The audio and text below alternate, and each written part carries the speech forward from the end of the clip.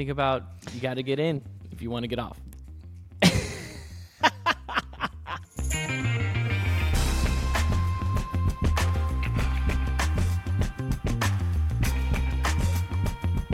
All right, welcome to the Money Lap. Oh, wait, I just totally screwed it up. I was going to say something wrong. I was reading something at the same time.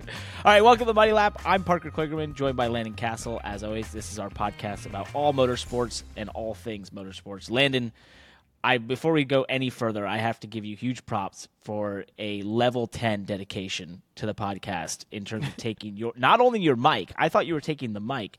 You took the mic and a massive boom thing with you to wherever you are in the country, Iowa, right now. Yeah, thank you. I am at Castle Motors in your friend in the car business. Your friend in the car business. So if you need a vehicle, go to castlemotors.com, my family's business. So we made it 4 episodes of the Money Lap before we had to postpone by a day and scrambling to get our schedules aligned and record a show. Yeah, but you did tweet that we're in the top 1%, which is awesome. That's right. We made it through. What did I saw a tweet that said that most podcasts fail after 3 episodes, and we made it to 4. So, well, we're top 1%. We're the best. We're in the Cup Series of podcast. Let's go to the PR lap, because this is where we can talk all about ourselves and all the great things about our podcast, including reviews out there. We're just under 60 reviews on Apple Podcasts, and we're on our way to 100. And one review out here, I'm not going to read the whole thing because this is essentially an essay that was written about our podcast by Rob Panic, who basically, I'm just going to sum this up. I'm going to start with the beginning and we'll sum it up a little bit. He said, I recently stumbled upon the Money Lap podcast hosted by Parker Kligerman and Landon Castle, and I must say it has become an absolute favorite of mine. This podcast strikes the perfect balance between racing excitement and invaluable financial insights. I don't know what he's been listening to. Here's why I believe it deserves a solid 5-star rating. He then does many, many paragraphs. And in conclusion, the Money Lap podcast of Parker Kligerman and Landon Castle is a true gem. It combines the excitement of racing with valuable and financial insights, creating a one-of-a-kind listening experience. Thanks, Rob. That was really nice. Hey, I think, Parker, I'm going to add a new feature to the PR lap here. I think we need to rate these reviews. I'm giving this review 4.9. Okay.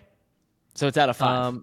It's a 5-star review for us. Thank you. I'm giving it 4.9. I'm giving it's really a 5-star review. It's a 5-star of a 5-star review. I'm giving it, 4.9 to 5.0. I think the only thing that for me that determines between a 4.9 and 5.0, the writing on it is so good. I am questioning, the actual authenticity, Rob. This is this is a controversy. Honestly, there's so much to it. There's so much depth to this writing that maybe this came from Rob's heart, and he just needed a writing assistant or a co-writer of some kind or a ghostwriter. So, and that's okay too. I think it is meaningful. So I just talked myself into it. I'm upgrading it completely to a 5.0. So I just gave it our first review of a review. This is a great addition to our podcast, and I just want to point out that you may be alluding to the fact that this could potentially have been ChatGPT writing this review. It could have been artificially intelligence written. Yeah. Which, but there's a lot of unique. There's a lot of unique points. So Rob, thank you. Thanks for the review. Leave us some more reviews, and we'll rate your reviews. And I'm gonna rate them pretty honestly, even though you guys go through the time and effort to give us a review. We're still gonna be real with you here at the Money Lap. We will. And guess what? It's working, because last week was our biggest episode basically since the premiere episode. And I think it basically beat the premiere episode in every metric, awesome. Which is great. So we're gaining momentum. A lot of people out there listening. Please leave us reviews if you want to be here on the PR Lap, just like Rob. And even if you have some AI assistance in doing so, we do like bring reviews. Your best AI review to us, please. Please. That'd be awesome. We also talk about our own racing here, which I did this past, I would want to say weekend, but I basically raced this week because we didn't finish the Xfinity race till like 11:30 on Monday in Charlotte. Unfortunately for me, I practiced and qualified on Friday, which didn't go great. We were too low in the front end of our car. We fixed it, though. Patrick Donahue and Cody McKenzie got to work and put their brains together and figured it out. And we started off the race, and we're pretty fast, especially in the rain when we ran the first 45 laps of this race in pouring rain, which was wild. And I was running the wall and suddenly it was going so fast. It was crazy. I wanted the race to go on. Then we took a little break. I went home, took a nap, had lunch, watched the Coca-Cola 600, and then we continued our race into the nighttime, almost ending later at night. We had a fuel fuel pump, that broke, that then snapped our fuel cable, which was unfortunate. We actually got it fixed and got back out there to run about the last 30 laps of the race or whatever and learn some things. But Landon, this does bring up a really big issue right now, which is your season last year. You had a gearbox issue at Coda. I had a gearbox issue at Coda. You had a fuel cable fail at Charlotte. I've had a fuel cable fail at Charlotte. What else, Nostradamus, should I be ready for in my season here in 2023? What's going on? You are mimicking my season. I don't know. I don't know. There's going to be some good things that happen to you, but there's the pain and suffering is yet to come. Thanks. So wait, can I turn it around? Where can we make better decisions? Help. Oh man, I don't know if you can change fate. I don't know how that. I don't know how that works. I need to stay with change it, man. We need to change. So last week on, I don't know if it was on our last week episode, but remember how we talked about how in May, Charlotte weekend is always like a signal of crew chief changes and personnel changes and driver changes start to get either talked about or actually happen. I always feel like also this beginning of this summer stretch, and then especially when you get into the heat of the summer, is when you really get into the stress tests of these race cars, and you start to find out how well all these teams are taking inventory and management of their parts and pieces over time, and with the things that properly get mileaged out and replaced before they break. And then some teams just get behind on mileaging their parts and pieces out, and they have recurring mechanical issues. I mean, I've dealt with that. I feel like this is maybe a little bit out of character for a team of your caliber, but some of the smaller teams, even in the Xfinity Series especially, you're going to start seeing more and more mechanical failures, because it's like they started the season with the freshest stuff that they have, but they didn't keep it up like they need to, and they maybe don't have the best processes in place to manage that stuff. And it's like you're going to go to the Poconos and the Michigan and this stretch of races where it can be hard on drivetrain and electrical and all that stuff. It happens. So Definitely for the smaller teams. You just start to see as you get in the summer months and those long stretches, it's, it not only tasks your equipment, it tasks your people. It pushes everyone to the edge. It pushed a lot of the Xfinity teams to the edge this weekend with, this race being postponed, with Portland and Sonoma back-to-back now. West Coast, the trucks having to leave on West Tuesday. Coast swing. Yeah, so it's really pushed a lot of the teams, and so it's tough because you had teams that were having to work on Sunday, that were working, in between the 45 laps we ran in the morning on Monday and coming back later that night and, getting things done. My team was actually really ahead, which was great planning. So everyone just had to come in early on Tuesday on very little sleep and just basically load everything in the hauler, which was great. So, there's all different, but it pushes everyone so far when you have these sort of delays like this. But let's not delay any further.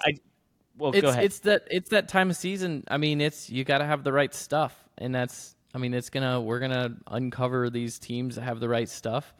The other day, I was out for a long run the other day. Speaking of right stuff, were you? So have you ever? Well, I know you've been running a lot lately. Yes. I've been running a lot lately. I'm at like 30, 40 miles a week right now. And you ever had one of those days where you're out for a long run? It's really hot out. You're feeling really strong. Like nothing can stop you. Your legs are fresh. Well, that was me. That was me the other day. I was feeling good. But then out of nowhere, and I want to say out of nowhere, it's like when this happens, it's like a slow burn. I start feeling this warming pain from my chest, right? And And then I start to notice it's like with every bounce of the earth, there's like sandpaper brushing against my, headlights. I was experiencing chafing in a very uncomfortable area. I don't want to get into the specifics, but you know what I mean, right?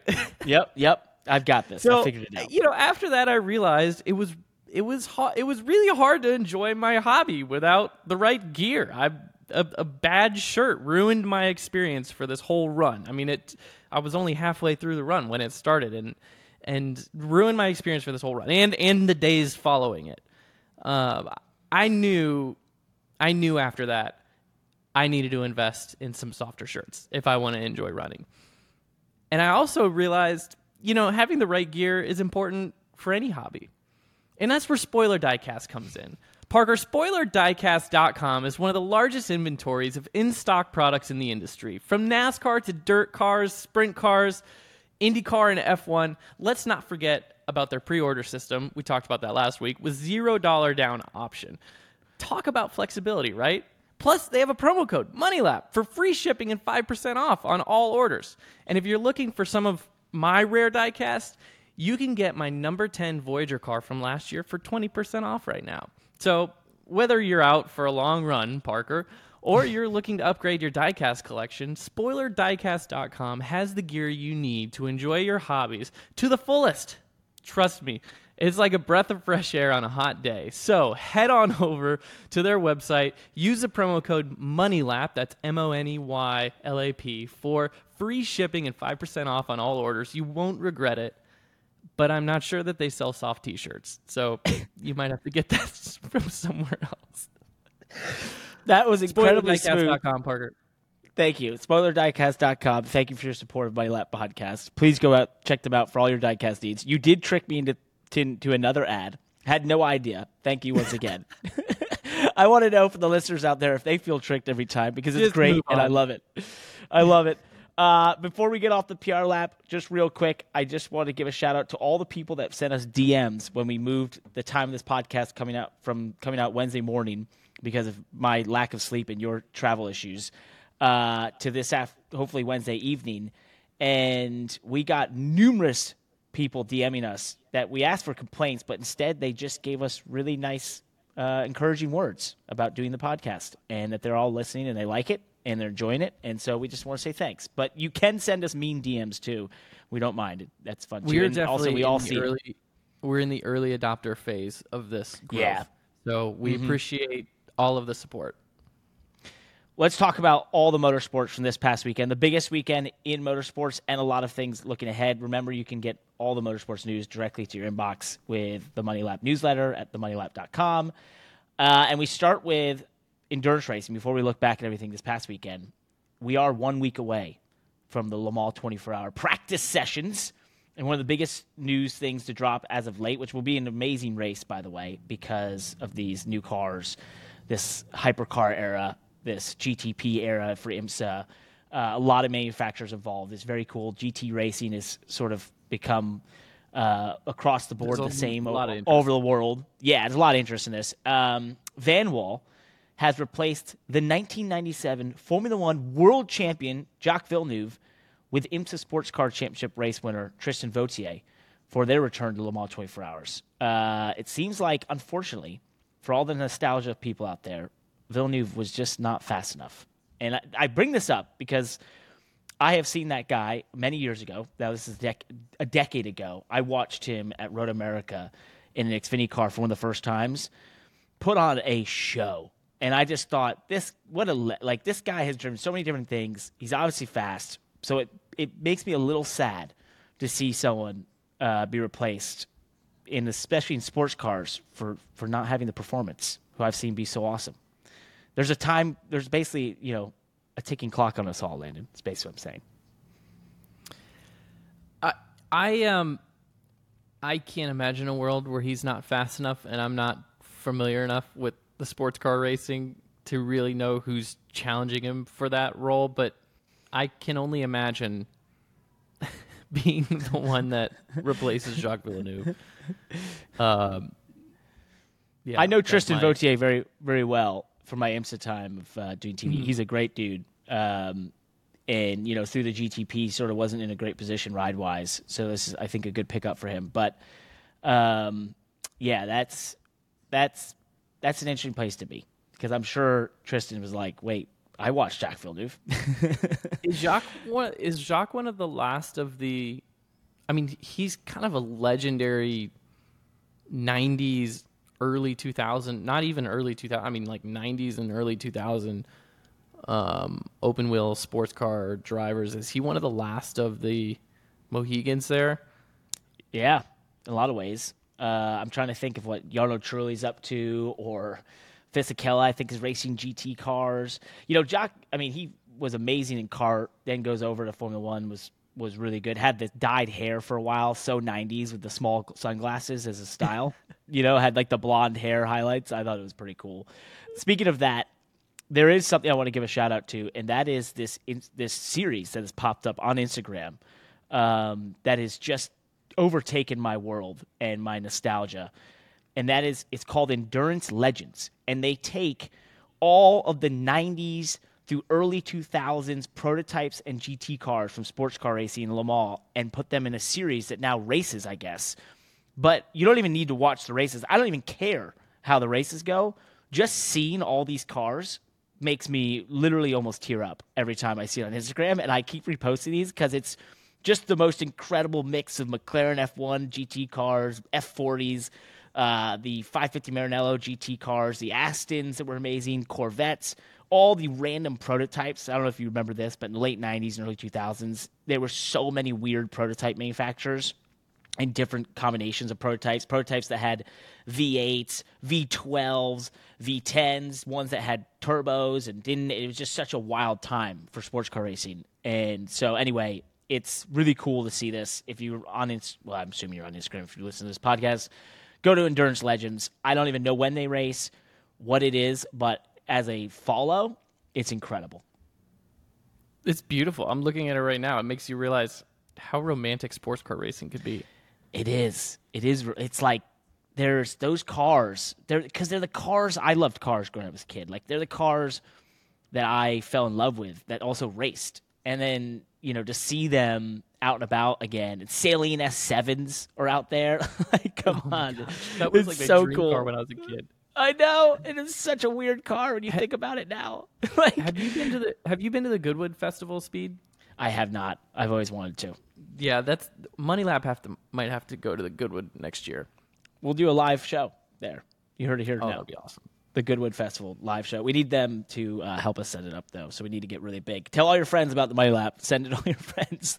We need to get bigger to make it to the Goodwood Festival. Last thing on sports cars, I did see this.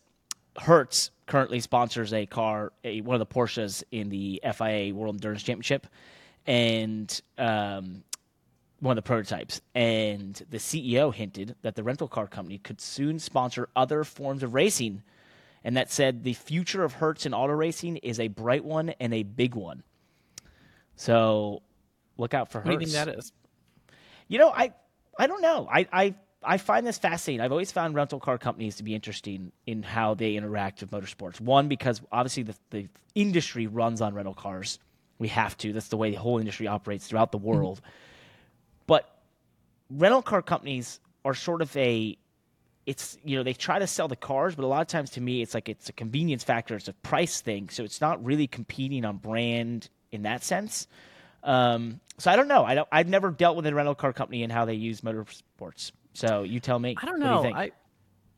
I mean, so I don't know if you noticed, but and this is on a different scale than Hertz sponsoring World Endurance Championship, but I think Ryan Ellis's car this weekend in Charlotte was sponsored by a company called Flexcar, which I noticed because I had rented a car through Flexcar recently, and that's like a all-in-one app. Really easy. They have like local pickup locations, and it's good for like all durations of rentals. Not an ad for Flexcar, but I had a good experience with them. That seemed kind of like a modern disruptor for rental cars. It's not necessarily a rental car that's housed at an airport type deal. So I was wondering, when I'm looking at this tweet from Adam Stern reporting those quotes from the Hertz CEO, I'm wondering what their activation around that is and what their, how they're trying to reach people. And for him to say that they could sponsor other racing series beyond World Endurance Championship, is that continuing the same demographic, going sports car racing or open wheel like IndyCar F1? Or does that mean that Hertz is taking a look at NASCAR? I mean, I think they were most recently on Penske, maybe? Car. Or was it Yeah, it was Hendrick. You're right. Hendrick was. I think it was on William Byron's car. Yep. Before they went done. bankrupt. Yep. Well done. And if they do want to come back, I would just like to put it out there that I am President Circle at Hertz, and I've probably rented about, I don't know, upwards of 30 cars a year with them. Yeah, I'm a Hertz guy. I was Avis, but then I switched to Hertz through NBC, and now I'm religiously Hertz. And so much so that there's actually a wonderful lady at the Hertz Charlotte Airport check-in desk who I became friends with, and I've been able to get hats and gear from some of my rides because she would always make sure I had a car waiting, and has always taken care of me for all the years I've had to rent Hertz cars here. So not to make this became a Hertz ad for Hertz, but I noticed something, and Josh pointed it out in the chat. Hertz does rentals with Teslas, and they had a whole fleet of Teslas at the airport this week because I actually rented a Hertz car this week for a different story, which we can or cannot get into, but reluctantly had to rent a car this week because I had flight issues and had to do some driving. But yeah, I noticed there was a bunch of Teslas. So I disagree with you on the marketing point. I think there is some kind of branding and attraction. I mean, I always liked renting Avis cars because for whatever reason, I thought Avis had nicer cars. Yep. They always had leather, and I don't know. I always thought they spec'd out their cars a little bit better with nicer options. I don't even know if that's true or not. It was in my head that was the case, so I would always go towards Avis. And I had an easier time using the Avis app and stuff like that. So I agree. You're right on that, and the app is a big thing for me, and Hertz became the better app, even though Avis was a better app before that. I have a wizard number of Avis as well, so I've rented a lot of cars. But they were my go-to before Hertz. And this is really, we're going to put everyone to sleep with our. If anyone out there would like to know more about our rental car habits, please write to us. The point of the conversation is, we're interested in, like, why is Hertz interested in motorsports? Like, not just World Endurance Championship, but for the CEO to make a comment that the future of Hertz and auto racing is a bright one and a big one, and that they could sponsor other series. Why is that? No, it's actually a really good point. And I think whatever Flex Car is, Turo, you're right. Maybe at this point they win on brand, right? They win on brand affiliation and, being a maybe more premium brand by being associated with sports car racing and maybe Formula One, IndyCar, like you mentioned. Their app, I think the app is a huge thing for companies like theirs where ease of use to the app and it working is incredibly important to your success or failure. So, they're up against what you mentioned, FlexCar, which is maybe an entirely digital native company that is going to be, solely focused on that and have that great app.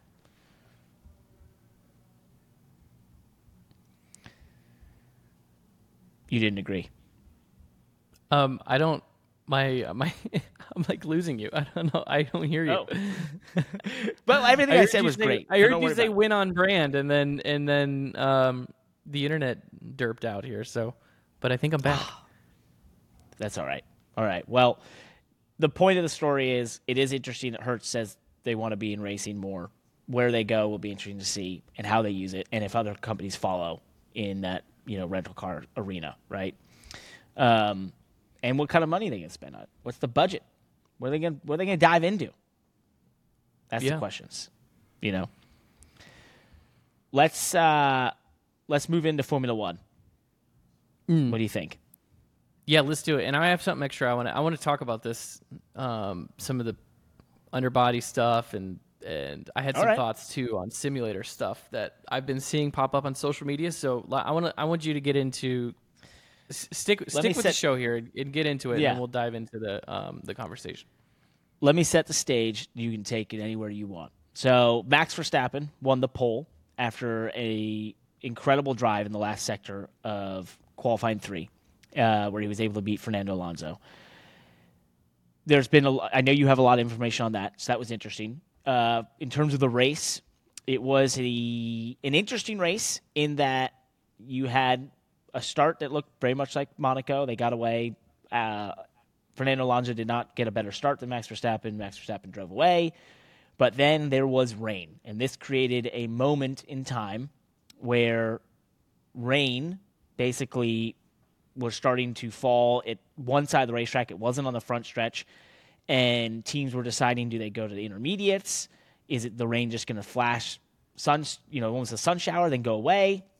And none of the leaders had pitted yet. And the pit is always the most important part of Monaco because it might be the only place an overtake happens. Well, Fernando gained a little bit of time on Max as the rain hit, maybe just traffic as Max was trying to lap people and that sort of thing. It became a little bit chaotic with cars on slicks running into the wall almost and having to go tiptoe around in the wet parts. Aston Martin pits Fernando Alonso before Max Verstappen. So at this point, the ball is in their court. They've already put Lance Stroll on intermediate tires because they probably believe it's raining enough. But they don't put Fernando on intermediates. They put him on slicks. He then has to trundle around. It gives Red Bull a chance to react. They, react accordingly, and Fernando gains no time whatsoever. And the whole time it was happening, I was yelling, put him on intermediates, and he doesn't. I could call that race from Charlotte. If they had, in my belief, I can't remember the exact second difference, they would have made it up. They would have overtaken Max and then just had to hold him off. Massive miss by Aston Martin and Fernando Alonso in what was, a race that maybe was for the taking for them. So really, really disappointing. But let's go back to qualifying because I know you want to jump into some of that stuff of Max Verstappen and how he won that pole. Yeah, that was... So I'm actually pulling up the data right now because I made this tweet thread about qualifying, and it was who else qualified fast? Let's see. Let's look at Charles Leclerc. Was he fast? You're testing my memory. What's that? I said you're testing my memory by asking if he was fast. Well, if you look at my Twitter thread, I made this point about how entry is everything.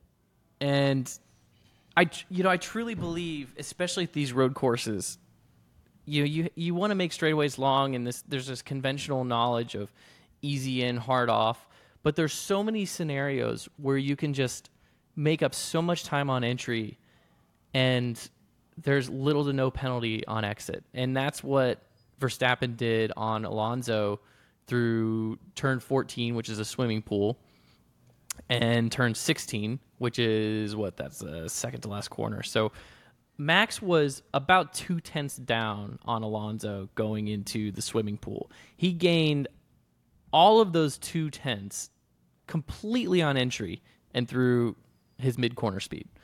Just bombs it into the corner. Pretty much, I'm not trying to be dramatic, but you could say he threw away his exit.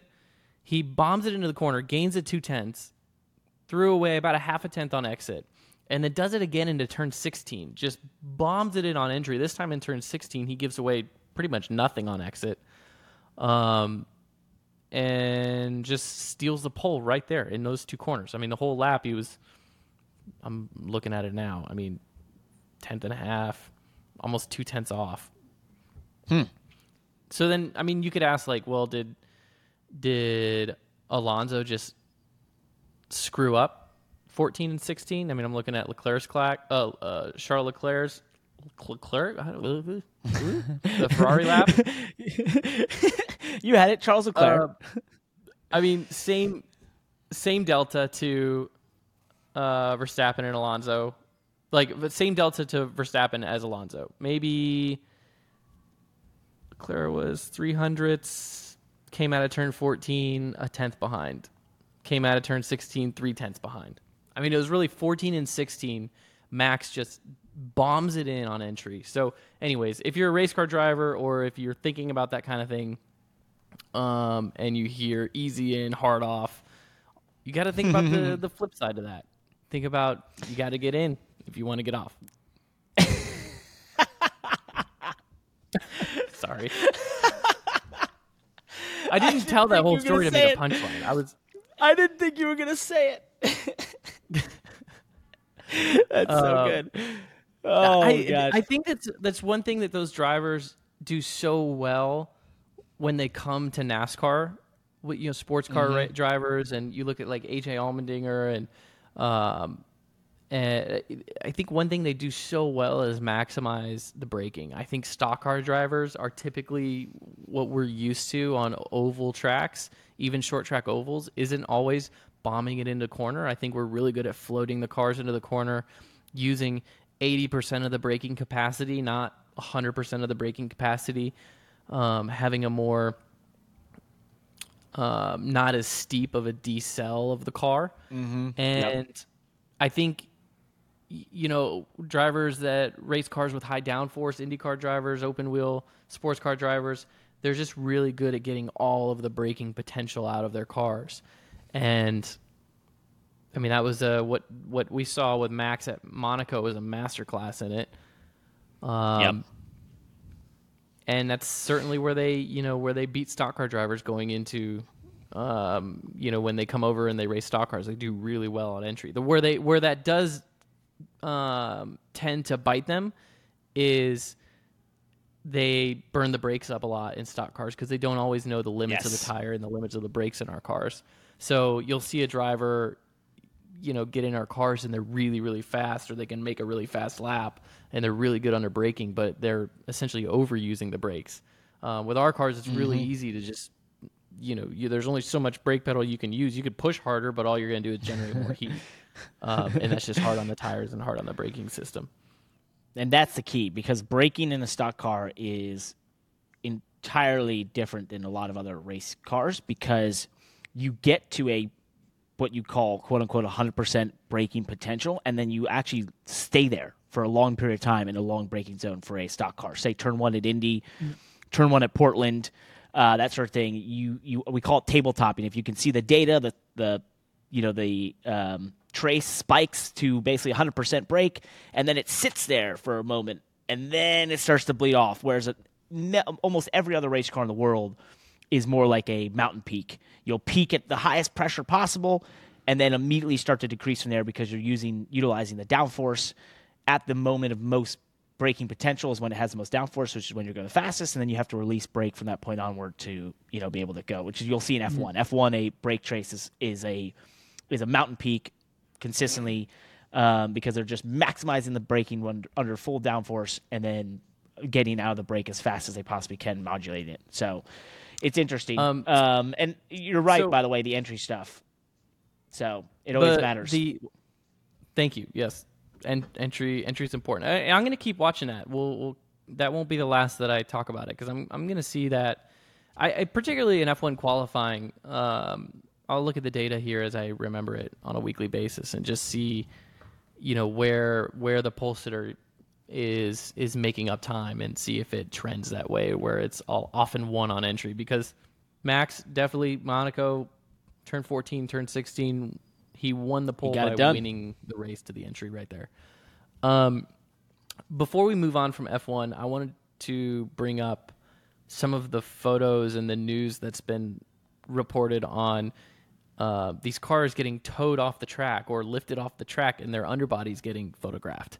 So I think there was a Red Bull that was photographed, a Mercedes that was photographed. Yep. Talk about that, and then I also want to turn that into some of the other reports that I've seen of a lot of F1. I don't know if it's social media reporting or what kind of reporting it is, but they're talking about I see these reporting on like upgrades, like, oh, we found 0.2 or 0.3 of speed in the sim, and people are getting quotes from team managers or whatever talking about the speed they find in the sim. I want to talk about that too. So first of all, what do you think about teams and photos being taken of underbodies? Like, let's talk about that. So this has been going on for a very long time.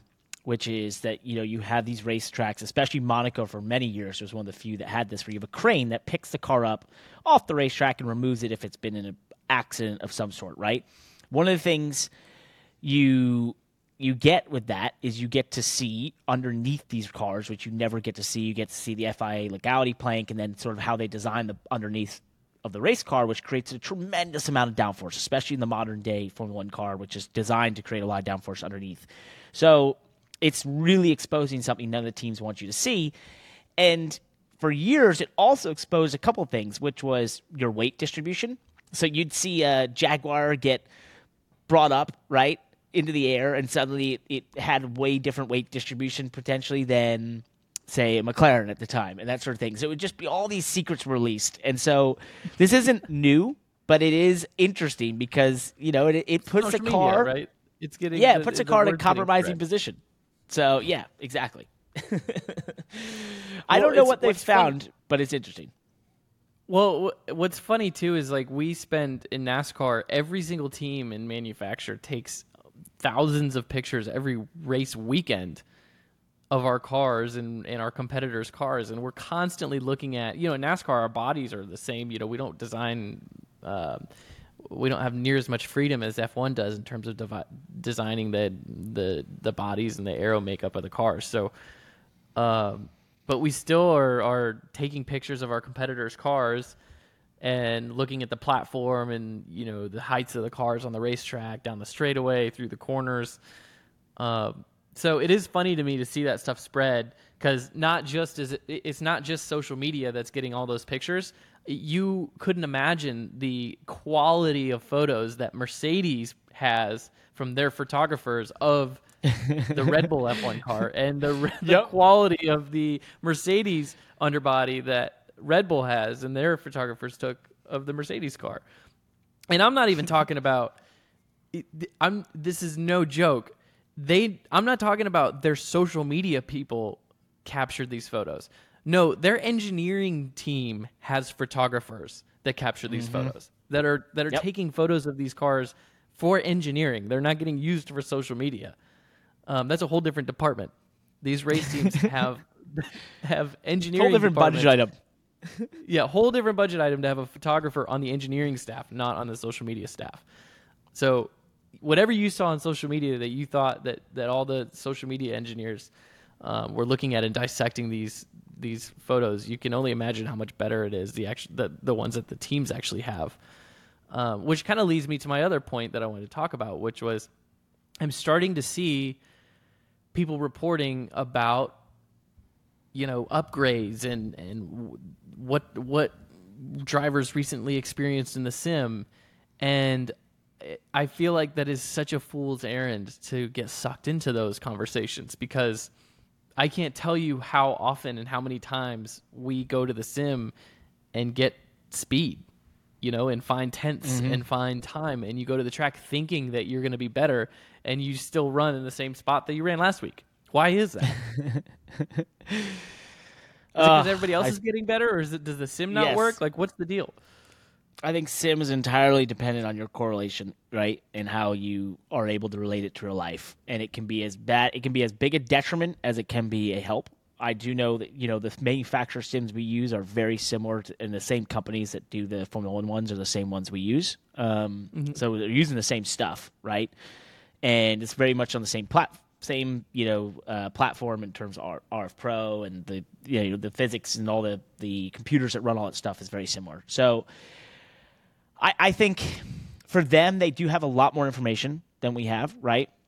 So I do think they can see and model a lot more. They do have a lot more wind tunnel data, which is what makes sims very, when you can get wind tunnel data, right, and aero data like they can effectively make it a far more accurate resource than I think than we have the stock car side, because we have to do a lot of interpretation, right, and guesswork. They have a lot more data to work with in Formula One to make those sims more realistic. So I do think they do see those things a little bit. I know what you're saying, which is plenty of times we've been super fast in the sim, you show up to the racetrack, and it's hey, you're exactly where you were last week. It's wait a second, that didn't work at all. I'll tell you another one. None of this makes any sense. Another one that's fun. I'll tell you another one that's fun, and this isn't so much as the simulator, but I've been racing NASCAR for a very long time. I've done a countless number of Daytona tests, right? Like back in the day, it was Speed Fest or whatever we called it. In January, we go and test in Daytona. Speed Weeks? Speed Weeks and no, they called it like Speed Fest because Speed Weeks is when you're down there for Speed Weeks. But anyways, you used to go to Daytona in January and you do all these single car runs. You have your speed. I've done this countless times with Xfinity cars, Cup cars. I did it with the next gen. I've done it with all kinds of stuff. Every single time with every single team that I've gone to Daytona and tested with, whether it was Ford, Chevy, Toyota, we've left the test and said, well, we got another 3 or 4 tenths in the bank because this engine that we've got is just a test motor. And every single team that I've been with has counted that, like they counted that for themselves, but not their competitors. So we would be like, well, we were 29th on single car runs at the test, but we're actually more like, 17th because once we put in the race motor, that's at least worth 3 or 4 tenths. And as a driver, no one else has been to all these different teams, I want to be like, hey, the other guys, they did the same thing, right? And, what do you know? We come back in February and we qualify 29th. Like, with our race That's motor. how racing goes. I love that. Wait, do you want my big idea on simulators, by the way? Manufacturer sims?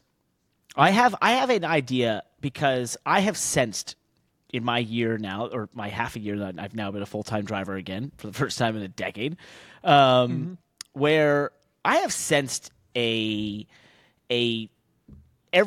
whole sport is a little bit tired of simulation right now. I sense it from the drivers. I sense it from the crews. I sense it from the engineers. The amount we're relying on it, when we've reduced practice to such a minuscule amount, there's no testing. We're so relying on this. And the problem with it is, as we said, it's open to a ton of interpretation. It is entirely dependent on the amount of data you can gather from the real world and apply, and then also how your driver and your team are interpreting that data and using it and utilizing it and that sort of thing. And so it's just a very gray world in something that should be they try to make very static.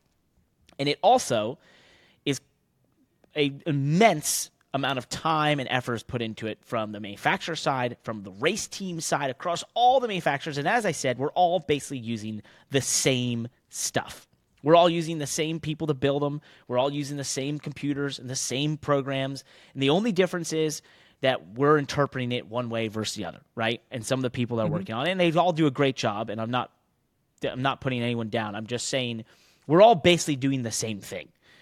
So I sat there and I said to someone the other day, I was like, it'd be so much more fun if this wasn't this clandestine, I can't speak right now, but this really secretive thing that we're not allowed to show.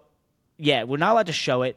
We're not allowed to just take pictures. We're not allowed to take video. Everyone's very secret about it, but everyone's doing it, and you can go to the Chevy Tech Center on a day and run into 6 different teams doing it, and you can go to Toyota, and it's the same thing, and you can go to Ford, and it's the same thing, and I'm at lunch the other day, and I bump into Ben Rhodes, who's doing his simulator at Ford, and everyone's doing it, right? We're all doing the same thing. We're all in the same routine. We're not allowed to talk about it. I'm like, okay, hold on. Sports are about entertainment. They're about content. This, to me, is a massive missed opportunity in the content sphere. Now, I know iRacing, right, did those midweek or tried to have some sort of, the Pro Invitationals become a midweek thing and that sort of thing, and it didn't really work. And I'm like, it doesn't work because it's you're asking people to do something even more, right? But we're all doing these sims. And I'm like, how can we turn this into something quantifiable, something competitive, something that we could use as content and talk about all this time we're spending on it, and to give the people within the sport just something to care about in the midst of all this simulation? Because I feel like I see burnout among so many of the people in the industry because it's just such a monotonous form of simulation. We're not racing each other. We're literally driving a single car around a track that doesn't change and goes the same lap to lap to lap, and we're tweaking tires and that sort of thing. So my big idea, you can't have a race because you could tweak a tire in a simulation 1% and go 1% faster. You can add grip. You can move what grip each tire has, and it's entirely configurable. But the thing we're all doing that's really interesting in Sims is we're trying to guess how fast the cars will be on any given weekend in qualifying, in the race, and then match our setups and that sort of thing to those conditions that you're going to experience that specific weekend. That's some of the time and what tire you get from Goodyear and sort of how it all interacts, right? So I was like, what if the competition was this? What if each week teams and manufacturers were given, by Wednesday at 5 p.m., you need to give what you believe will be the qualifying time, pole, 5th place, 10th, 20th, and 31st. You got to give the fastest race lap. You got to give the average race lap time. And you got to go have a driver drive it on video and everything, right? And the closest team each week wins something. Their closest manufacturer and team wins something each week. Am I the stupidest person alive? What's the prize? I don't know. I don't know what the prize will be, but we got to do something. Make it $100,000 prize each week. I don't know, across the whole sport for everyone. My point being, give it to the, let the engineers have a piece. The driver gets a piece, and so they're all picking on each weekend who's going to be closest, and give us something to care about. Give us some content to talk about this because it is monotonous. I am bored in the sim. Please. It is monotonous, and no one's having fun. And I'm like, this is ridiculous. We're doing the coolest thing ever. We get paid, all of us, to try and go faster in circles than a bunch of other people going in circles. So somewhere in there's fun, but we're hell bent on not making it fun, which I find frustrating. Well, this goes into a major philosophy that I have when it comes to motorsports and the costs of motorsports, and the way I look at those costs and whether they're worthy costs or not is you have to be able to look at whatever it is you're spending money on in our sport. And in a perfect world, and it's hard to be perfect, but in a perfect world, you should look at those things and say, how is this actually returning value to the person or the entity that's paying for it, right? And in motorsports, most of the time, that's the sponsor, right? And if your sponsor, I always use Kleenex, for example. It's like if your sponsor is Kleenex and you need $20 million a year from Kleenex to race, and you're going to spend 10 of that 20 million on simulator testing, you have to answer the question, what is Kleenex really getting out of that money being spent in simulation? Right? Yep. You could say they're getting, if it makes the car go faster, you could say that they're getting something out of that, because if the car goes faster, it gets more TV time. That's how it returns value to the sponsor. That may not be as quality of a return on their investment if a manufacturer like Chevy saying, hey, we'll spend $10 million on simulators because we can use the simulators for our production cars, right? It's developing the technology and the platform for how we develop our production cars. And in the grand scheme of things, it's the manufacturers that are paying for these simulators. It's not Kleenex necessarily, but if you're a team without a manufacturer alliance, you don't have access to those sims. You have to come up with that money somehow to be able to get time on a simulator, or you don't get time on a simulator and you're not going to compete. So when it comes to the value, that's my way of offering this different perspective on what you said of we have to be getting something out of this. Yep. And that's my argument for standardizing parts and pieces in a lot of ways. It's like, hey, if we're not, we're designing these cool space age parts and pieces. I mean, back with the Gen 6 car, we had billet spindles that were, had 24 hours worth of CNC time, started in a, single block of material. And, it's like, well, you're asking a sponsor to spend the $20,000 that it costs to manufacture one of those things, and we don't even advertise them. I know. Anyway, I know. It's well said, and you're right. It's all about the value and who's getting it. And to me, it's just crazy that we get rid of testing, which maybe was a race car on the track that you could turn into content. We don't put race cars on the track anymore. We do it all behind closed doors in dark rooms. Yeah. Let's bring some light to that. Let's put some video out there. Let's put some competition and discussion points around it, because at the end of the day, sports is content. And you're right. If you're spending your money to go faster, fine, but we could also be using at the same time. We should have access. Yeah. Real quick, I just want to I want to go through some quick other stuff. I saw this great comparison photo between the F1 cars and the Formula E cars at Monaco in the Casino Hairpin, and the F1 cars look like each one is worth about 2 Formula E cars. And remember, Formula E had all those like 116 overtakes in their race, which was awesome. Formula 1 had about -7, so not great. Lewis Hamilton, his plant-based burger quick serve restaurant concept called Neat Burger raised $18 million in a Series B round as it continues to expand. So good for Lewis in spreading his vegan. So who wins in terms of influence in promoting a fast food restaurant? Mr. Beast or Lewis Hamilton? Lewis probably is putting way less effort personally behind it, so I'm going to say Mr. Beast, of course. But I bet if Lewis is doing it, it's going to be successful. So I wouldn't count him out. You know what we haven't talked about?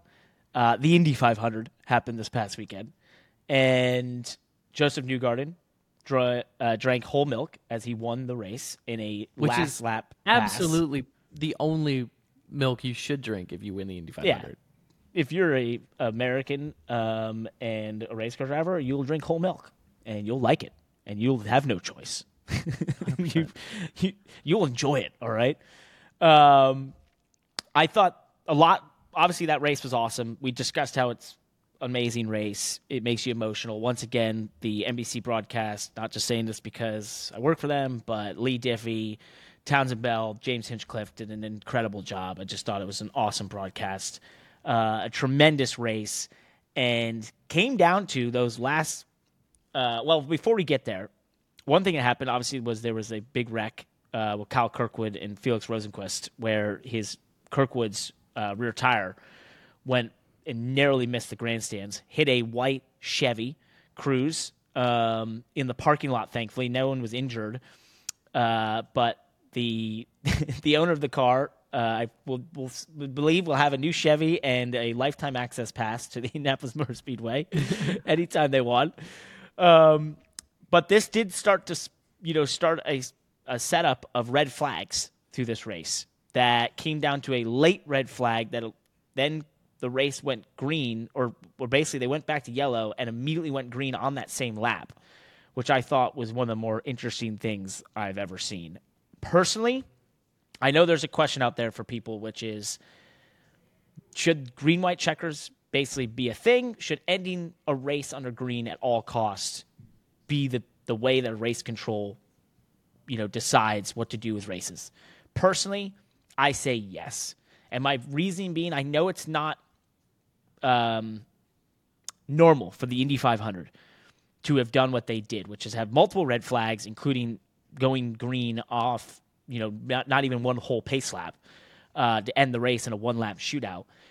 But that one-lap shootout gave every one of those 330,000 people and all the hundreds of thousands to millions on TikTok and Instagram that moment to remember, to remind them why they came there, that amazing finish, culmination, climax of the whole event is that finish of the Indy 500. If you have a chance to make it be under green. Now, I'm not saying going to green-white checkers in the Indy 500 because I think the Indy 500 should be 500 miles. We don't want to be talking about the Indy 501. That's a NASCAR thing. It needs to stay true to itself. But if you have that ability by throwing red flags like they did, then by all means, do it. Go after it. Make it a green flag finish, and that's what they did, and you got an amazing finish. I saw there was, tons of highlights on TikTok and Instagram comparing the finish of it to the Daytona 500.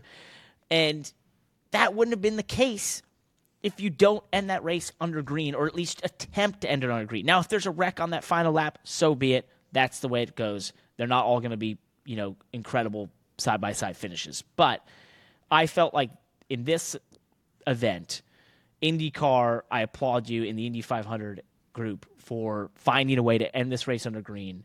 And I know it was unconventional, but I agree with it wholeheartedly. What was more unconventional for you? The going to green right out of pit road or seeing a green checkered? A green-white checkered. Not a green-white checker? green-white checkers, but a green-white and then a checker. A one-lap For dash. me... What is more unconventional to you? I think both, and I'll say why. First and foremost, going green off of pit road to me was one of the more that was ballsy. Ballsy, brazen things I've seen a race control group do in a long time. And they race like 8,500. By the way, I think it was awesome. I think I applaud that. I applaud that move. I think that move took more courage on race control than doing a green checkered finish. But by the way, I don't want to pat him on the back too much because we, in the professional racing world, have this, we think that we need all these pace laps. And, I mean, shoot, NASCAR, God bless them for their procedures, but it's just like you can't come off pit road without opening pit road once, and then you got to open it again for the lap cars, and then there's got to be one more pace lap, and then there's a lap where we line up and choose. Like, every caution has to have, like, all these. Well, you go to the Benton County Speedway down the road here from where I'm at in Cedar Rapids, Iowa. They send you onto the racetrack off of turn 2, and you're coming back to green for your heat race. Like, we ain't got time. Races start at 6 o'clock. We're going to get everybody home by 9. Like, we got to get through 6 classes tonight, 2 sets of heat races, B features, and an A. And they race on Sunday night. We don't have time to be here till midnight. We don't have time for a bunch of pace laps.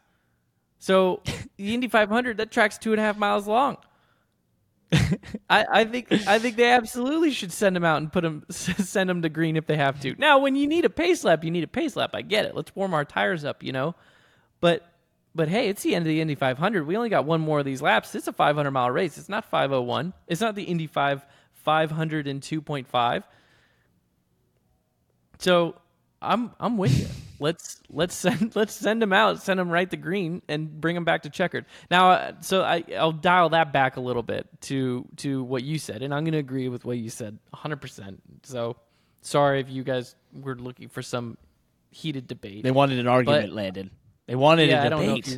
I don't know if you wanted an argument. I don't know if I have an argument for you because I love NASCAR overtime. I love, the time and the thought that NASCAR has put into trying to get our races to finish this or their races. And NASCAR does a good job of seeing green flag finishes. I'm totally okay with the Indy 500 being the Indy 500. I don't think the Indy 500 needs NASCAR overtime. No. I think the Indy 500, the IndyCar race control did a phenomenal job doing everything they can. I think they did all of the right things, doing everything they can to see a green flag finish, because I do think that race fans deserve to see a green flag finish. They deserve to see every effort of a green flag finish. And if you're someone that's arguing against what they did on Sunday and saying, no, they shouldn't be red flagging and then green flag and then red flagging. Well, it's just like, well, at what point in the race is it appropriate to start thinking about when the race is going to finish? Mm-hmm. Right? Is it 10 to go? Is it 15 to go? Because every caution lap counts, even back then. Right? So at what point do you hurry the race along and say, oh, no, we've got to cut caution laps so that we can make sure we get to the end of this thing? So I think they did the right thing. I think if you get a chance to red flag it, or you're within 3 or 4 laps to go in the race, and it's like, hey, let's red flag this, knowing that we're going to clean the track and we're going to finish this with 2 laps to go. I think you should. The flip side to it, I think they did the right thing. Yeah, and the flip side to it, just think about this. There was a lot of, I can't remember the race earlier this year. Maybe it was the Daytona 500 that we were talking about this, where it went into multiple overtimes, and fans were annoyed that it went into multiple overtimes, right? And then still ended under caution, and I was like, well, at some point, the race has to end. It can't just go on indefinitely. We'll never get out of here. So I think for NASCAR, I agree with what they have in the green-white checker procedure they have, and I think they finally found the overtime procedure that works for them. That is correct. It's the one we have right now. And for NASCAR's type of racing and what the product they put out there, it's right. As you put it, for the Indy 500, it's got to stay 500 miles, and if they're given this opportunity to do what they did, they should. By the way, it's not, you can't not count yellow laps. It's not it's still extra laps, right? Because because people might say, well, it's inside of 10 laps to go. Let's just stop counting caution laps, and that way it's still the Indy 500. We end on lap 200. Well, it's not lap 200. It's lap 204, lap 205, because those are laps on the engine, laps on fuel. Teams that were cutting it close on fuel mileage could run out of gas if it goes beyond those 200 laps. So just because you're not counting those laps doesn't mean those laps didn't happen. And so, at that point, it's like, why not? Then what's the problem with red flagging? If you're just going to count laps and not count them, why can't we just red flag it so we can still call it a 500-mile race? I agree wholeheartedly. If you don't count caution laps, you're adding. It's not the Indy 500; it's the Indy 500 plus. Right. So no, thank you, not happening. It's the Indy 500 plus the caution laps we didn't count, because let me tell you, the race engineers still count those laps because they care about those. The race engineers count the parade laps. Yep. Right, because those laps count. That's fuel that they're burning, right? So, I feel like I'm curious, if there's any IndyCar purists that do listen to the show. I do feel like the IndyCar purists, while they might appreciate that us NASCAR hillbillies are not vouching for green, white checkers, I still think an IndyCar purist is going to ask for no red flags. Yep. I think the purest of IndyCar purists didn't like the red flags that they saw on Sunday. And I'm sure Marcus Ericsson was a major purist. He was a sit and duck. He was a sit and duck because of one style of racing they have before we move on for the Indy 500, and that is snaking down the front stretch where they try to avoid the draft and that sort of thing. I saw a bunch of people on social media have a problem with this, which I don't understand, because that's just essentially very fast cars trying to avoid a draft, and we see it all over the place. If it's moving down a different place on the straightaway at a road course in Formula One, or it's snaking down the front stretch of an Indianapolis Motor Speedway, you're trying to break the draft. I will, for those that have a problem with it, if you like the passing you saw in the Indy 500, and especially the slingshot passes, then that sort of snaking will be a part of the show, because the draft being created and the hole in the air being created is large enough to create those passes. I have watched plenty of Indy 500s that did not have the snaking to the level that they have now, as they call it, or dragoning or whatever, that wasn't there because it was actually just not a very close race, and there was no draft effect, and so no one could pass each other, and you didn't have that sort of movement. So I don't understand the thought process of if it's excessive or that sort of thing, because to me, it's just a product of creating a very entertaining package that allows the cars to slingshot by each other. I think it's, I don't know. I mean, everybody wants to. It's so easy to complain or always pick something apart, and it would be just about the time that we have 3 or 4 Indy 500s in a row that just seem like they're not compelling, and there isn't a lot of passing for the lead that we say, oh, we need a better draft package or something. But I will say on one hand, it's very exciting to watch, and then on the other hand, it's like predictable and discouraging to know that like the leader can't get away. And in a weird way, as much as I was excited for Ericsson and my pre-race pick of a Ganassi car winning the Indy 500, I kind of knew going green to checkered, like he had no shot. Like he was a sitting duck.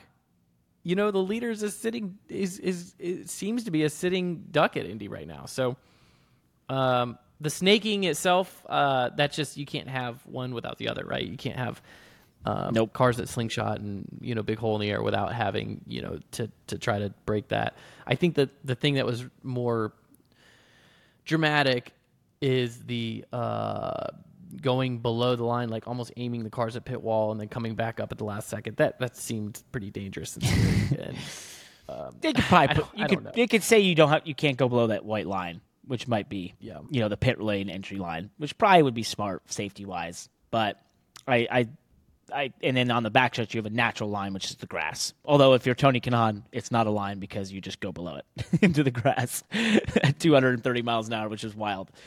Joseph Newgarden won $3.666 million. I said that right, 666, for winning the Indianapolis 500, a $17 million purse overall.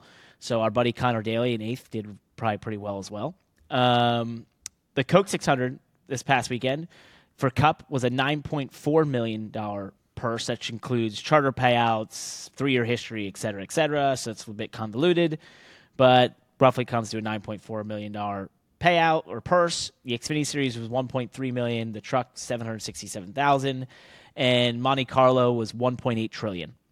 Is what all the F1 fans tell me. So, because they have more money than anyone. No, I'm kidding. I have no idea. But yeah, that's some of the payouts, which we like to jump into sometimes. And actually, Ben Rhodes got an extra $50K bonus by winning the truck race this past weekend. So that was interesting. Another little bit of facts from this past weekend. Justin Haley set the most miles driven in one day in the NASCAR National Races at 898.5 miles, which I thought was interesting, as he competed in the Xfinity race and the Cup race. So pretty monumental day for him in that sense. That's a lot of miles. That's a long day. That's a long day. That's a serious on the whoop. You would be burning some serious calories. I think I had a 5,000 calorie day. So how much of that 3.66 million do you think Joseph took home? I was thinking about this earlier today. So you and I have had this discussion before. I feel like commonplace is somewhere between 40 and 50%. I don't know IndyCar contracts as well, but I assume a lot is built around the Indy 500 in many of them. I do sort of know what most of the IndyCar drivers at Penske make, and it's pretty similar amongst all of them. I don't know, 40, 50%, you think? You think you got there? $1.5 million, at least. Yeah. It's a big day. $1.5 million. It's a really nice day. You're going to make a pass in the last lap for $1.5 million. It's pretty nice. I think. Not to mention I think second place. Yeah, immortality. I think second place is over $1 million or just at it too. So with a $17 million purse, yeah, that's a good one to win. It's a great race. Love that. It does cost a lot. Just so you know, they run that race and do it appropriately. I believe the estimation is somewhere around $1.8 million for the month of May to basically do that all correctly. Wow. $2 million. Yeah. So it's a big part of their budget too. Penske also won the Cup race. The Coca-Cola 600, also known as the World 600. Brian Blaney finally breaks his winless streak, which I've noticed, at 59 races. Dale Jr. will not call it anything other than the World 600. Is that where I got that from? Is that why I said that? Yeah, he doesn't call it the Coke 600. That's why I said it. I was like, why would I even think to say that right there? I was like saying the Coca-Cola 600, and I was like, why did I say it's also the World 600? Why does anyone care? What am I trying to do there? I must have been inceptioned by Dale Jr. I don't know. Maybe when you're Dale Jr., you can not say things like Coca-Cola unless they pay you to.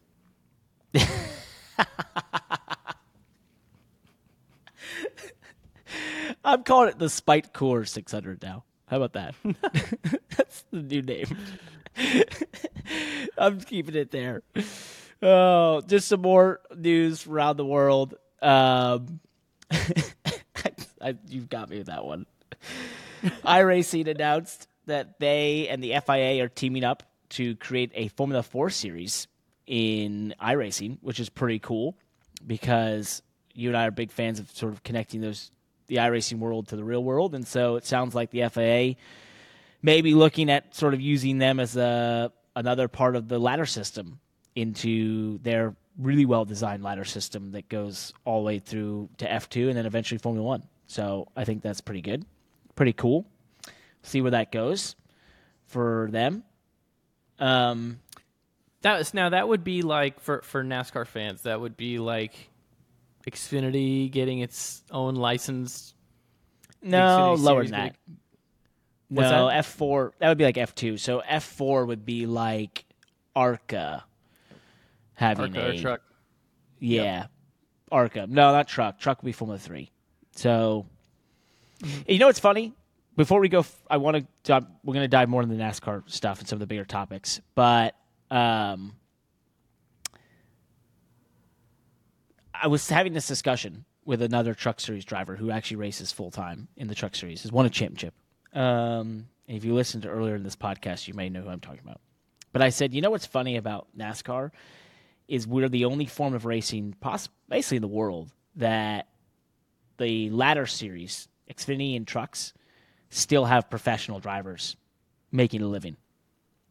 When you look at what they're doing in the Formula One ladder system, because you and I had the joke the other day where I was telling you how one of my dreams, it was one day that when I was done racing, was to go do the European ladder system, because that's what I wanted to do as a kid, to go to Formula One. Not actually get to Formula One, but like just straight up pay and go do the F3 or like the Formula Ford Festival in Brands Hatch, go do F3, go do Macau, go do F2, just work my way up the ladder system myself for fun, because I never got to go run it. And now I think they're going to turn it so much into like such a ladder system design similar to other sports that you won't, they'll have age limits, I think, if they don't have already, where, once you're over 25, you can't do F3 and that sort of thing. Yeah. And they have experience limits. I know many years ago, Nelson Piquet Jr. tried to run, I think, a special F3 race, and he wasn't allowed because he had too much experience. So they're already gatekeeping it from allowing me to live my dream. So, boo. I mean, I've thought that there should be experience barriers to get to the next level in NASCAR. And I think I've had this bold idea that they should be tied to performance, even though we have, it can potentially be an interesting conversation where it's like, well, equipment and this and that. I feel like you shouldn't be allowed to move up to the next level in NASCAR until you get some specified accomplishment, right? Number of starts, number of top tens, things like that, races without wrecking, things like that. Because I think, I think it would also be a potentially a performance incentive for race teams to provide a more quality product too. If a driver and needs I think top 10 finishes to get up to the next level, they're not going to go, sign a long-term deal with a team or bring sponsorship to a team that's not capable of top 10s. Yep. That's interesting, and I think similar to Formula One, the Cup Series should have a license system, like a super license system. I really think template, the proof is already there. I mean, the template is already there with iRacing, and the iRating system and the safety rating system. I think NASCAR, from the ground up, starting in NASCAR home tracks, could find a way to develop its own algorithm for performance and rating drivers through the system so that they make sure that they have the highest quality drivers competing in their series. To me, it is completely absurd to think that the drivers in the top level of motorsport aren't the most capable drivers that should be in that level, right? Mm-hmm. And when the funding is there, it's frustrating that that's the case. Yep. It's not the case. And so I feel like, the sanctioning body should definitely put some guardrails around to protect their own sport. I'm not even asking them to do this for the drivers. I think they should do it for their own sport, to protect guardrails around their own sport, to make sure that, hey, if you want to compete in the Cup Series or if you want to compete in the Xfinity Series or in the Truck Series, you have had to meet these certain accomplishments at the lower series to make your way up. And it gives the lower series more value as well. It just overall, I think, helps. And it'd be interesting is if there was someone involved at the NASCAR lower series and regional series that listened to this podcast and would hear these sorts of suggestions. That'd be interesting. Wonder if they'd use them. Maybe.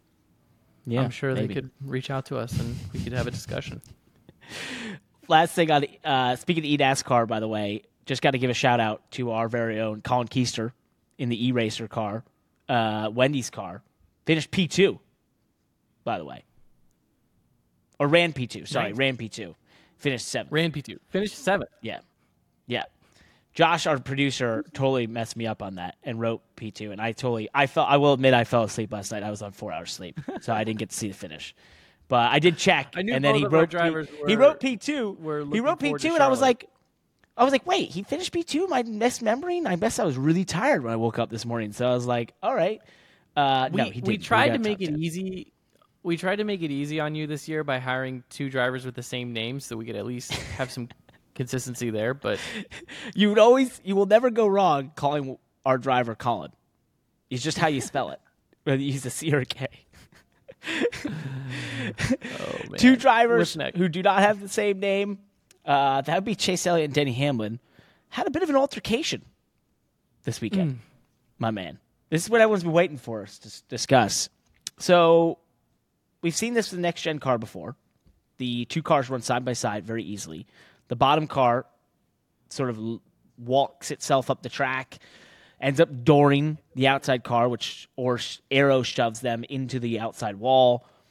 The outside car is upset with this scenario, of course, and being abused and maybe feeling like they got used up on the exit of the racetrack. Chase Elliott retaliates against Denny Hamlin by visibly turning what I thought was visible, turning left, and right rearing Denny Hamlin straight into the wall. Hard hit in the Coca-Cola 600, as Dale Jr. called the World 600. And then gets on camera and says, you just can't drive these things once you've hit the wall. Well, it seems like NASCAR agreed with many people out there who felt like it was intentional. He is now suspended for 1 week.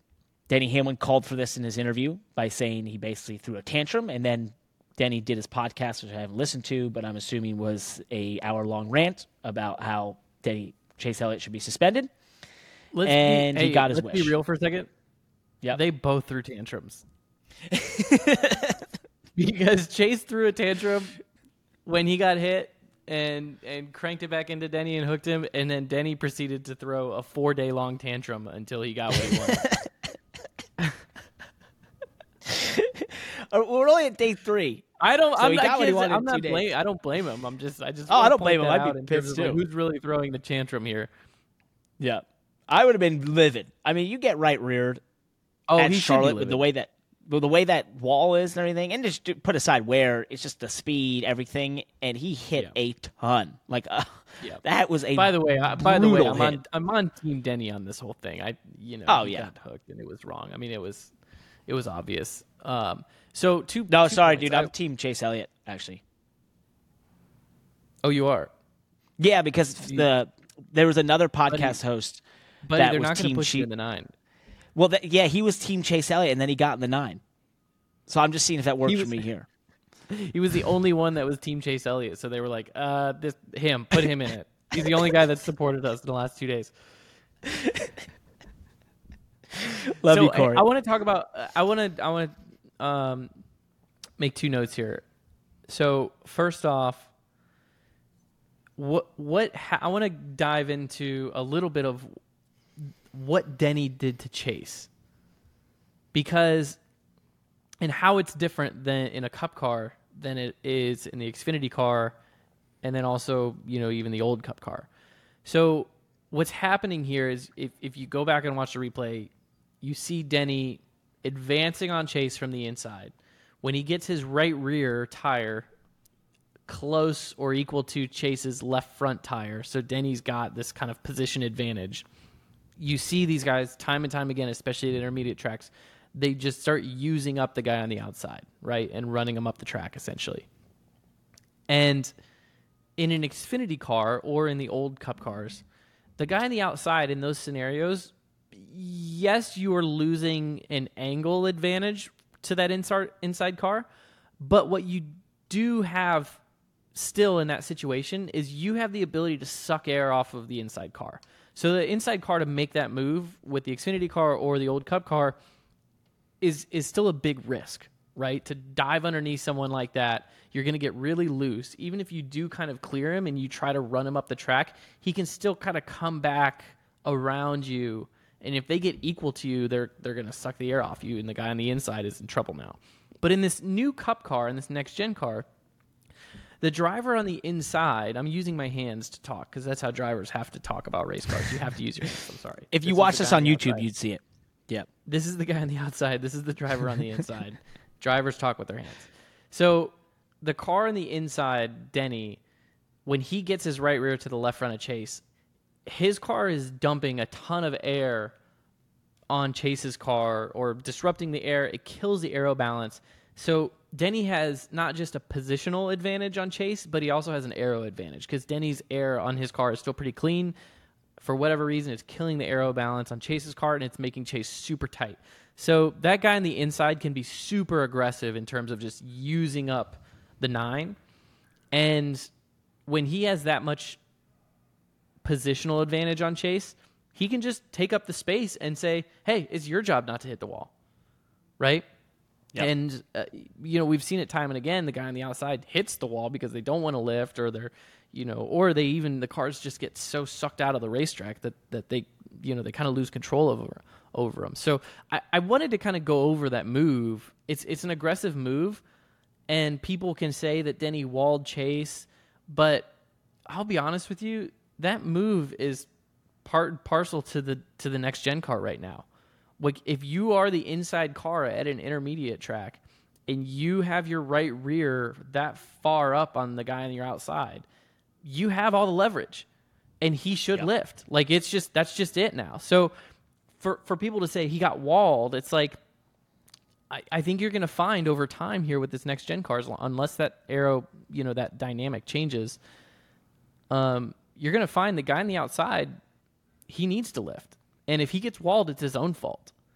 And so, if I'm, looking at that replay again, it's just like, I don't know. Denny made an aggressive move. He ran Chase up the racetrack, but he was doing things that were all within his leverage, in my opinion. And so for Chase to just stay out there, he probably should have lifted earlier, or I don't know. You take that chance. I mean, it's late in the race. They're going for it. But that's my analysis on just the Denny part of it. We've seen it from Kyle Larson and Bubba Wallace last year. We saw it with Ross Chastain and Noah Gragson at Kansas. We saw it with these two. We saw it with a couple others that have gotten the fence the way you're describing.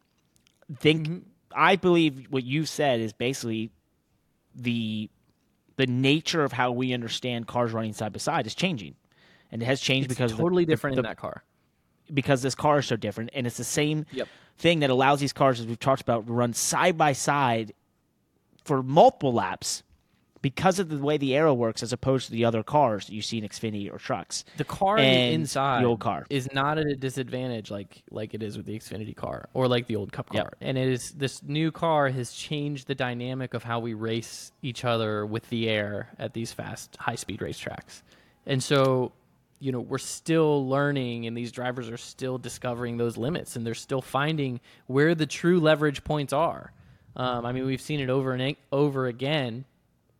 And for whatever reason, this particular move of getting your right rear thrown at you by the car on the inside not only is a new move, right, and it's a new leverage point that didn't really exist in the same manner with the other car, it also really does seem to piss off the guy that gets walled. Yep.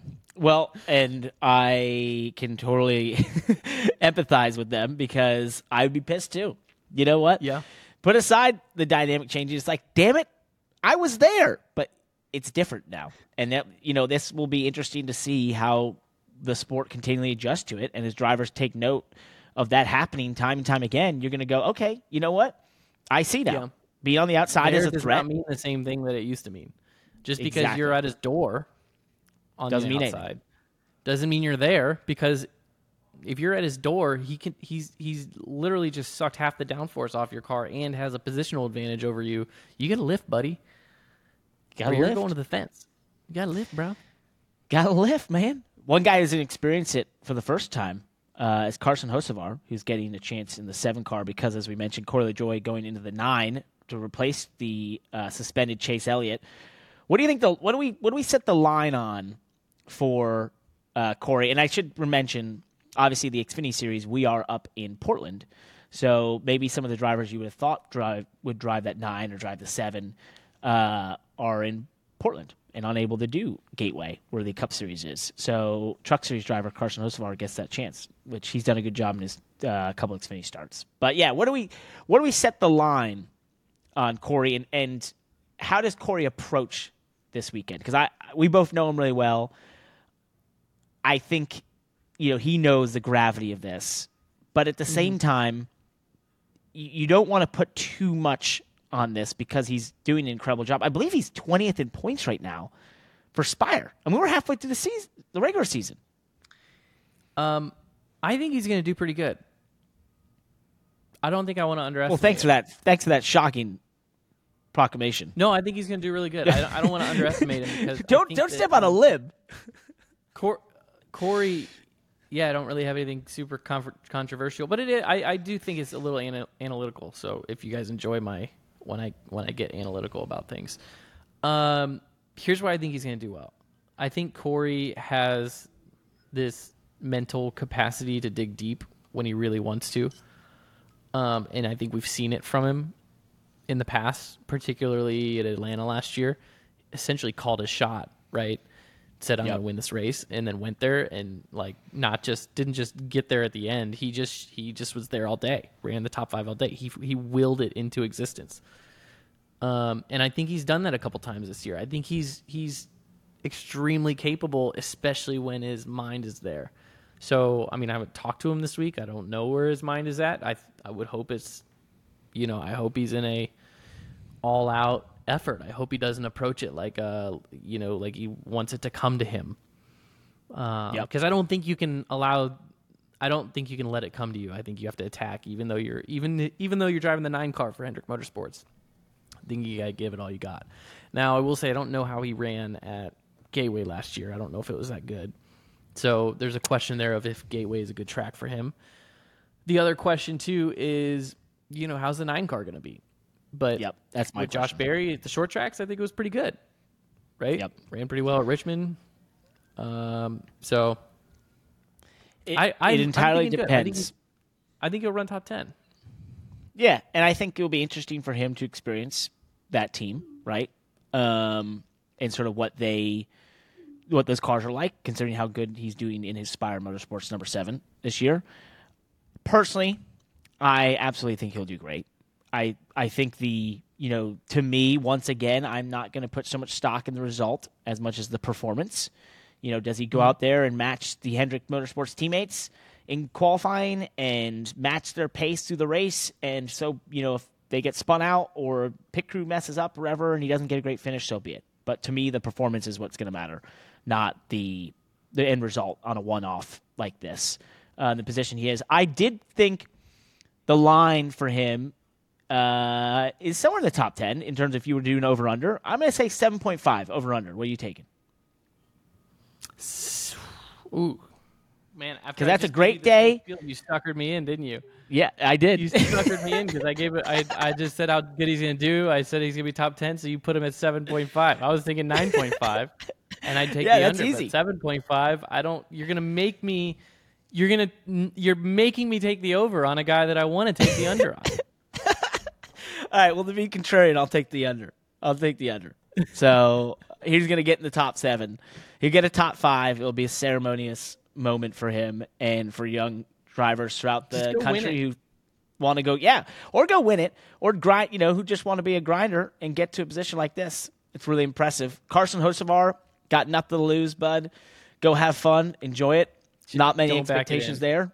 Yeah, don't back it in, and you should be just fine.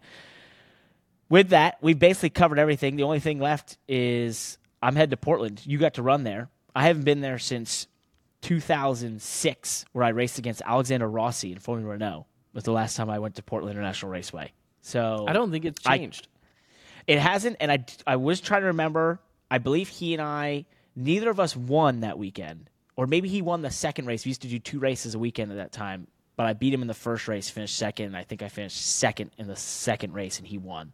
So he did one-up me, I think, at Portland. It won't rain this time. What do I need to know? I don't know if I can help you because it wasn't even ever dry. last year at that track at all. So if it rains, call me, and I can talk to you about it in the rain. But otherwise, I don't know if I can help you because there was nothing dry. I will say the food in Portland is delicious. All right. Looking forward to that. So that's great. I've done a ton of sim. I'm quite excited. Road course racing. Obviously, some of my favorite stuff is stock cars on road courses. So I can't wait because I get to go do two of them.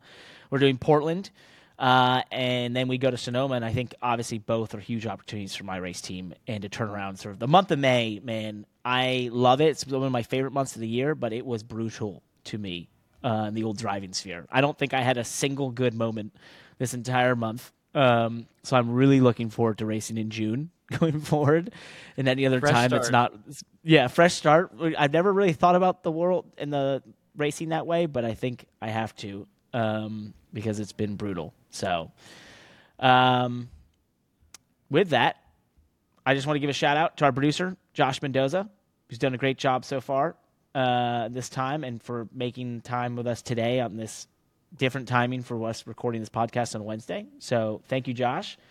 And if you don't have anything else, that's the Money Lap. Let's do it. Good luck, buddy. Thank you, bud.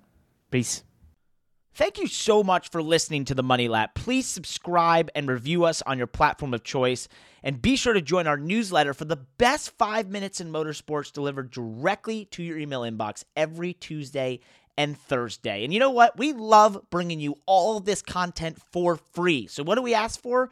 Simply for you to subscribe and to let us know every single thing we are doing wrong. If you want to leave us those sorts of opinions, please go over to YouTube, subscribe there, and leave us comments in the comment sections below the videos. We might just respond. We might put you on the next podcast. Most of all, we just love the feedback, even when it's really mean. Thank you for listening.